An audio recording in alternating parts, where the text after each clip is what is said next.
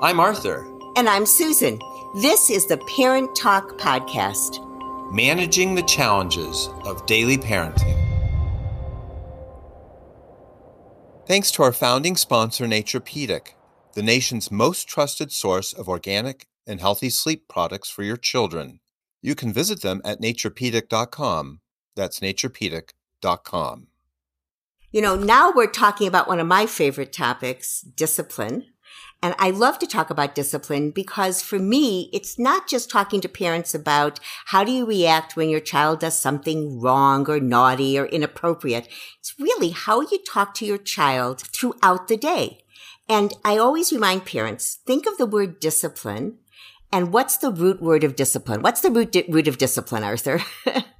Well, I'm glad you asked me that question. I just have to say, I wonder how many of our listeners were a little surprised to hear you say you're looking forward to talk about discipline, because I think a lot of families, they hear the word discipline, words like punishment come to mind, and people just don't like it. They don't like the fights they get into. They don't like the struggles. So to hear you very chipper and say, you know, I'm really looking forward to this, I just want everyone to know we really do enjoy it. And a lot of the reason why goes back to the root of this word. So discipline, of course, comes from the word disciple, which, you know, has religious connotations, but its real meaning is teaching. A teacher has disciples. And that's exactly what we're going to do today. We're going to teach you how to teach your children. And when you think about teaching your children, you don't just sit down and teach them for an hour a day or half an hour a day. Every interaction is a teachable moment, a moment of opportunity to talk to your child and to help them grow and develop, right? So that's what I think of when I think of discipline, which is why I don't dislike it. I love it because to me, it's the way that we talk to our children. And of course, in a day, there'll be wonderful things and there'll be things that you have to correct or you have to help the child manage in a different way. And in another podcast, we're going to talk about what I would almost call the flip side of discipline. And that is, how do you praise your child? And we'll talk about that a little bit later. So, Arthur, we said that the root word of discipline is to teach. And I think that parents sometimes do confuse, you mentioned this before, the difference between discipline and punishment. I think that difference between discipline and punishment is at the heart of everything we're going to be talking about today. And I really do think it's at the heart of a big piece of parenting. Our culture really encourages parents to think that the way to teach someone what a rule is to punish them. We see it all over the place. We won't get into how that works in American and European culture, but it's there. I think we grow up thinking that we're not really going to be good parents unless we're willing to punish our child. And even further, that a child will learn a rule for sure and internalize it and respect it and actually observe it unless they suffer some pain when it's violated. So if there's a difference between discipline and punishment, it comes from the fact that punishment is about inflicting pain. And there really is a cultural value in our world for thinking that pain is essential to learning to respect a rule. And I just want to add, it can be emotional pain as well as physical pain. Absolutely. And, you know, we don't talk about it much, but I really hope that our listeners, as they go through our podcasts on Parent Talk, get a sense of a theme that runs throughout all of them, which is however you raise your child, we like to encourage people to do that without using shame. And whether it be toilet training or sleeping through the night or whatever topic we talk about, we can help children solve their problems, without adding shame into their lives. And punishment always carries shame. Absolutely. This talking to children in a way that doesn't include punishment and doesn't include shame, because you just said it so perfectly, Arthur, it's so imbued in our culture that it's difficult to sort of tease out how do you do this without shame or punishment, that it's like learning a new language for parents, isn't it? They have to really wrap their brain around that there are different ways to react to your child. Absolutely, Susan. Going back to those root words, discipline and punishment, a lot of people are going to think, well, discipline really is about punishment, but we're going to say they're sort of opposite. And what we mean by the difference really is punishment is about inflicting pain. It's about inducing a sense of shame so the person doesn't break the rule again because of painful memories. versus what we're going to be talking about, which is really discipline as teaching. Your child is your disciple. And you can think about religious traditions or the Zen culture, where the disciple learns through being imbued with learning from the leader. So the parent's the guide, not a shamer, not a pain inducer, but a guide. And the child is the learner. And we all know children love to learn. They like learning a lot more than shame. They do. And I know that parents are thinking, at least some parents may be thinking, but how will the child know what to do if we don't punish them? I mean, how will they understand that? Because what we're talking about is an internal mastery, a sense that when you do the more appropriate thing or the right thing, I mean, I hate to use a value word like that, but when you do the more appropriate action or you say the more appropriate words, you have such a good feeling inside because you've developed this sense of self-esteem and confidence and internal mastery that you're going to continue to do it because it feels good. I mean, it's like endorphins. I mean, the child learns how to reward themselves. Let's think about a continuum. Think of a long a line, and on one side, you're going to have parent-directed, and on the other side, you're going to have child-directed. Now, I think if you took a group of parents and you asked them, what's your ultimate goal for your child? I bet the words, Arthur, would come up. I want them to be independent. I want them to make good choices. I want them to be kind. I want them to be trustworthy, et cetera, et cetera. Well, if the parent is always directing the actions, if it's always on one end of the continuum, the child's not going to have much opportunity to do that, are they? No, they're not. Our goal is to have the child be the problem solver, that the child will have conflicts because conflict is part of everyday life. It's part of our world. And with the child, when they see a conflict, they won't have to rely on an adult to solve it for them. They will develop the skills to be able to solve that problem themselves. And that ties right into the difference between punishment and discipline as teaching, because in the world of punishment, the child really doesn't play much of a role besides victim. Right. And is creating a victim really a way to learn something? Now, I know a lot of listeners will say, what are these guys talking about? My parents, my grandparents, they spanked me, they hurt me, they shamed me. And guess what? I stopped doing that behavior. It worked. Well, yeah. Okay. So we'll concede that you can get a child to stop doing certain things, but I'll tell you for sure, because I know this from talking to many families, when punishment is used, maybe the behavior stops for a bit, but what really also happens is resentment, shame, resentment. Those things are built into the child, have to be dealt with at some point later on. Whereas what we're going to be talking about, you don't have that residue of shame, resentment. In some ways, punishment changes the subject. It takes away the child actually learning what to do. And discipline, as we're going to be talking about, it really invites the child to reach those goals that, Susan, you put so well in the continuum: being kind, being observant of rules, being considerate, thinking through a situation and doing the right thing. I think an example might come in handy here. And Sure. We're going to put our continuum on our website because I know it's pretty hard to visualize all these steps. And it sounds like I have a million steps here, but when parents begin to do this, Arthur, they always say, I don't have time to do that. And we'll talk about that when we're finished with talking about the general continuum. But these steps meld into each other. So let's take a very typical everyday occurrence. 2 children fighting over a toy. And Susan, when we go through these things, I hope our listeners keep track of some of the key themes that will be coming out from each of these examples. Right. So let's say we have 2 children fighting over a toy. Let's say it's this super duper fire truck, with a retractable hose or something that's fun. And the children could be siblings, different ages. They could be peers. They could be children in a school. 2 children are playing with a toy and they're fighting over it. And the parent can see like they're really going to come to blows in just about a second. So what do most parents say? What's the first thing that most parents will say? They'll say, who had it first? A question which I guarantee I can tell you the answer. Both children will say, I had it first. And it's not that one of them is actually out and out lying. What they're really having is like a wish thing. Like they wish that they were the one who had it first. But in the moment with their excitement and their feelings, it's so high, That's really what feels like the truth to them.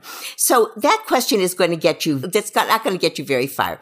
Now you could jump to you could just say, oh, you can't play with this toy. I'm going to take it away. That might actually be a step in the continuum. But why do we have to start with that? Why do we have to start with assuming that those children don't have the capability of figuring out how to problem solve? And this is the part that parents really have trouble with, because we're so used to having a question. Why did you do that? Who had it first? Or making a directive, give this to me. Don't do that. I tell parents a good way to start is to start with the words, I see.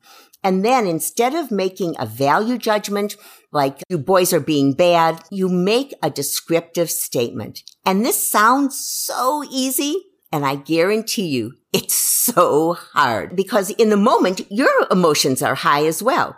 But if you could say, I see two boys and they both really want to play with that special fire truck, you'd be surprised how surprised children are. And they might just put down the truck just for a second and look at you. Now, if the kids are really fighting, you should always be getting down to their level anyway. And you might even have to put your hand on the truck to make sure that it doesn't go flying. But if you can just say those words, I see that you both really want to turn with this. And I can see that you both have very strong feelings about this. And then you pause. And it's amazing that small pause can sometimes just let kids take a deep breath and then just sort of reframe what they're doing at that particular moment. So that is a great way to start. So much harder than it sounds, right, Arthur? Yeah, and I really encourage our listeners to take note that these are critical steps in all discussions of discipline, a small pause. And the other thing I want to say is that you'll find that your child's going to be quite curious about what's coming next. Because, as you say, Susan, there are very few parents who start off with saying, I see that you're fighting over the toy truck. Almost everyone will say, stop it, or they'll take away the truck, or they'll say, who had it first, all the things that we're talking about. So when you say, I see, there's an element of shock. Like, what? They're not mad? Like, you're not mad at me? Something bad's not going to happen to me because I started this fuss? And now you've got their attention. And not only that, you've got them engaged with you. They're with you now. Right. And then the next step is just really to maybe label some feelings. Boy, you are really angry about that. I can see from your face that they're angry. You say that they're angry, and parents say, but I don't like to say I see that you're angry because I'll give them an idea. And I'm here to tell you, you don't put an idea about feelings into a child's head. You can see that the child is feeling anger. You can see that the child is frustrated or upset. By labeling it, you give your child a small gift. The most important person in their life, their parent, is saying, I get how you feel. Then after you've labeled feelings, again, as Arthur said, they're going to be looking at you like, what is going to come next? Then I like to do an open-ended question or an empowerment question, or actually a statement, I should say, not a question. And my statement would be something like, boy, I know that you boys are really good problem solvers. You're good thinkers. I know that if you take a little minute, I bet you can figure out a way for both of you to have a turn with this truck. Again, that very important pause. Don't say anything for a few seconds. And this works with children 2.5 and above. And this is the most amazing thing. When I do this with parents, and I do it in the classroom where we do it in real time with real children, it's amazing. One child often says, you have it, or you, and then they get up and walk away. Or an older child might make an elaborate thing. Well, I really just wanted to see how that hose worked. Oh, there it is. I'll get it later. You think I'm kidding, Arthur? It's happened thousands of times. I don't even mean like a few times. I mean thousands of times. When children are allowed to be the problem solvers, they are much, much more willing to accept a compromise and to be able to move forward when they're in a conflicting situation. Yeah, because the compromise is their product. They own it. And it works because you start off with that neutral statement, very neutral observation. I see you're doing this or that. And they're curious, as we said. And now you've got them. And then you pause a little, and then you describe their feelings. You get some agreement on that. Well, it turns out that if you're talking to anybody and you're in conversation with them and you ask them a question, it's next to impossible for them not to respond. That's just how we're built. So when you start off by saying, I see, and then label the feelings, then when you hit them with the question, is there a better way to solve this? Or what would be your idea to solve this situation? And just be quiet. During that quiet moment there, that's the core of the whole approach, because now the child is really feeling compelled to answer you. And they're mulling over what their solution is. And now that's how that we get them into the problem solving. That's so true. And I will tell you, parents, when they try it, they will call me back up and they said, I doubted you, but it actually works. And it does. But I have to tell you, it doesn't work 100% of the time, because sometimes children are in a very bad place. Just like we have days where nothing is going to make us happy or nothing's going to satisfy us. I can assure you, children have those same kind of days. And if you've got two kids who are really just been going at it all day and you can see that they are not able to resolve this situation at that moment, then you go to the parent-directed continuum. You say, today is just a hard day. I see that you're not going to be able to share this truck, so I'm going to take it. I'm going to put it up on a shelf, and we'll try again in a couple of hours, the next day, whatever makes sense for that situation. You know, Arthur and I do live in the real world. We have children, we have grandchildren, and we know that the world doesn't stop so that you can go through all these steps. But I'm telling you that once you start using them, these steps meld together and this goes very, very quickly. But I'm going to give an example, Arthur, because I have the perfect question from, let me see, this is from Jessica, and she wrote in a question that fits in perfectly to this end of the continuum. May I read that? Okay. Yeah, you bet. All right. So Jessica writes, in the morning when I'm trying to get to work and take my child to preschool, she just will not get in her car seat. She teases and refuses until I lose my temper, and that just feels like a terrible way for both of us to start our day. So going back to our continuum, what I'd like to do is start by saying the neutral statement. Boy, I don't know what the child's name is, but, we'll call her Sally. Sally, you're having a hard time getting in your car seat today. I know it's hard to say goodbye to mommy and go to school some days, but this is what we need to do. And then you pause, and then you can say, I know you can figure out, do you want to crawl in your seat? You can give her a couple of options. If she's still teasing and running and jumping, trying to hide under the seat in the car, then you can say, we need to go right now. You remember, you're moving down the continuum. You're at the parent directorate, and sometimes you just have to say, you know something, Sally? If you cannot, I'm going to count to 3. If you cannot climb into your car seat, I'm going to have to pick you up and put you in your car seat. Don't think you're going to like that very much, but that's what I'm going to do. You give your child a nice little warning. You say, okay, let's count. And at 3, either she climbs in the car seat. Many children do. And if she's not ready to do it that day, you fold her up and put her in the car seat, because you've got to get to work and she's got to get to school. And then when things calm down, you can say to her, you made a choice today that didn't make you very happy, because chances are, if you do that, your child's going to cry and be very upset. And that, of course, is not a great way to start the day. But when you leave her, you can say, tomorrow, when it's time to get in her car seat, you can make a different choice. I like that example so much, because it really is one of those situations, if we were able to do this live in front of an audience, we would say, how many people have been in this situation? Anyone with kids who've been in that age group will raise their hand. And it also highlights what we mean by the continuum, offering solutions that the kids come up with. And in this case, we'd be saying to Sally, it's up to you, Sally. You can find your path to the car seat, or I can put you in there, whichever you prefer. And then she'll let you know what her choice is. And then we talk about watching her get in the seat. And we'll talk about that in another podcast, how to praise her for that. Or saying, oh, I see you've chosen not to get in the seat. You've chosen that you want me to put you in there. Okay, we'll go your way and we'll put you in there. So it's a real world story. We're not saying, parents should desert the conflict. We stay involved, but we're trying to give kids as much opportunity to take charge. And even if we end up doing the solution, it's at the kids' direction. It's still their choice. They're still running the problem solving. Arthur, when we were speaking about this yesterday, just talking about what we were going to be talking about today, you mentioned the magic bullet about parenting being easy. And it was such a beautiful way you put it. Yeah. I think that this is exactly, no one thinks that if you have a few little tools in your toolkit, that the day is going to always run smoothly. Well, I'll tell you something, Susan. We really have to respect the power of people at any age, including babies and children. And when I say power, I really mean that because the 18-month-old, the 24-month-old, the 3-year-old, maybe even the 4-year-old, but certainly the toddler has a huge advantage over their parent. And that is when they want something, they don't have 2 or 3 thoughts about it. They put their entire emotional weight behind their behavior. They want to not get in the car seat.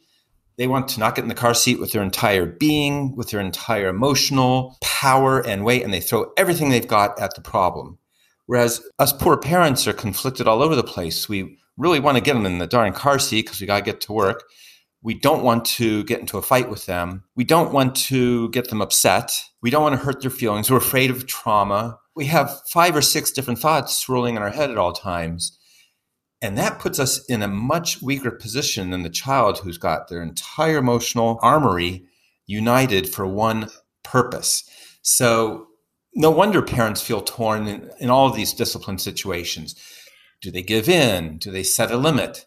Do they cajole? Do they bribe, right? Yeah, there's 1,000 choices. So as we go through this, we see a clear path. We've been developing these techniques for many years, but we do it with a lot of humility and a lot of appreciation for what all of us as parents go through, which is very, very difficult. So as you said so well, our advice of observing neutrally and saying, I see you've done something, label the feeling, observe, what they're doing, and then asking the question, putting the question to them, what's a better path forward, is not a magic bullet. It's a way to have a conversation. And that's really what we're proposing here. The teaching, that the discipline, that the inculcation of a good way to be a good citizen come through conversation with respect for the child being someone who's going to be ultimately responsible for finding these solutions. Oh, Arthur, thank you for that insight. And I have, I think we're going to end the podcast with, this is an unusual question in a way. And this is from Elena. And I like this question because this is a thoughtful mother. And I'm going to read it to you now with your permission. My child loves the playground, but when it's time to go, he runs away, hides, and refuses to get in the car. A mom I know pretends she's leaving without her child. She says goodbye and starts to walk away, and then her child comes running to her. But I'm wondering, is this a good idea? I would like to say to Elena, the fact that you're actually asking about if this is a good idea shows that you have very, very good instincts, because I have absolutely no doubt that this method works. And why does it work? Because you're actually getting to the child's their innermost fears, their fear of that their parent actually could walk away and leave them, that they could be abandoned, that they could be lost. Nothing could be more central to a child's sense of well-being. So I always say to parents, no matter how frustrating it is when your child's running away, no matter how much you have to get into the car and get home to pick up another child or whatever it is, you cannot ever pretend to walk away from your child. It really frightens them in a way that it's very difficult to actually rebuild that kind of trust. Instead, you basically do what we did with the car seat. You have to give your child the warning. Most parents know about that. They give the 5-minute warning, the 1-minute warning. The trouble is that most 3, 4s, 5s, and even 6s have very little idea what 1 minute is and 5 minutes. So instead, I say to parents, instead of saying 1 minute, you can say to them, choose one more thing to do. And that could be 3 pushes on a swing, 1 slide down the big slide, whatever it is, you have to be very specific and say it. And when they've chosen, you have a more than 50% chance of that child coming with you and getting in the car. If they still refuse, which of course does happen, then you go back to what we did with the car seat. You can just say, I'm going to count to 3. If you're not ready to come with me and hold my hand, I'm going to have to pick you up. And I don't think you're like that. I don't think you want to leave the playground with me carrying you. I think you'd rather leave like a big boy holding my hand. I think this running away thing really gets at the heart of being a parent because it's scary. Some threats from kids don't mean anything because they can't do anything about it. But, a kid could run away. So, and that's terrifying. And I totally understand when parents feel like they can't process this threat. They have to act. But I just love what you said, Susan, because it really gives everybody a chance as a parent to think about a way to really help the child be the problem solver, as we've been saying, and at the same time address this threat. I mean, it is a real threat and you want to address it, but this is a path forward that really gives parents a strong strong sense of confidence that they can manage the situation without getting panicked. Right. And in turn, they don't want to panic their child by pretending to be the ones that are running away and leaving their child. You're right. It goes to the heart of both a parent's biggest fears and a child's biggest fear, doesn't it? Absolutely. So I want to thank you, Susan, for these great insights around discipline. I've really enjoyed the conversation. I hope our listeners have too. We're going to be devoting several sessions of our Parent Talk podcast to the most exciting examples of everyday discipline. We've shared a couple with you today, but we're going to devote some time specifically to the toddler, as Susan, you've mentioned, and also the 4 or 5-year-old and older children as well. So look for those special podcasts on discipline. And don't forget that we're going to be talking about the other side of discipline. Susan mentioned the other side is praise. And that's not such an easy thing to do thoughtfully either. So we're really excited about a podcast on overpraising, praising effectively, helping kids feel good about their behavior in a very effective way. So thank you all for joining us. And Susan, once again, a real pleasure sharing this podcast with you. My pleasure too. Bye-bye, Arthur. Thanks again for listening to the Parent Talk podcast. You can find back episodes and send us your parenting questions at parenttalkpodcast.com. And don't forget to visit our founding sponsor, Nature Pedic, at naturepedic.com.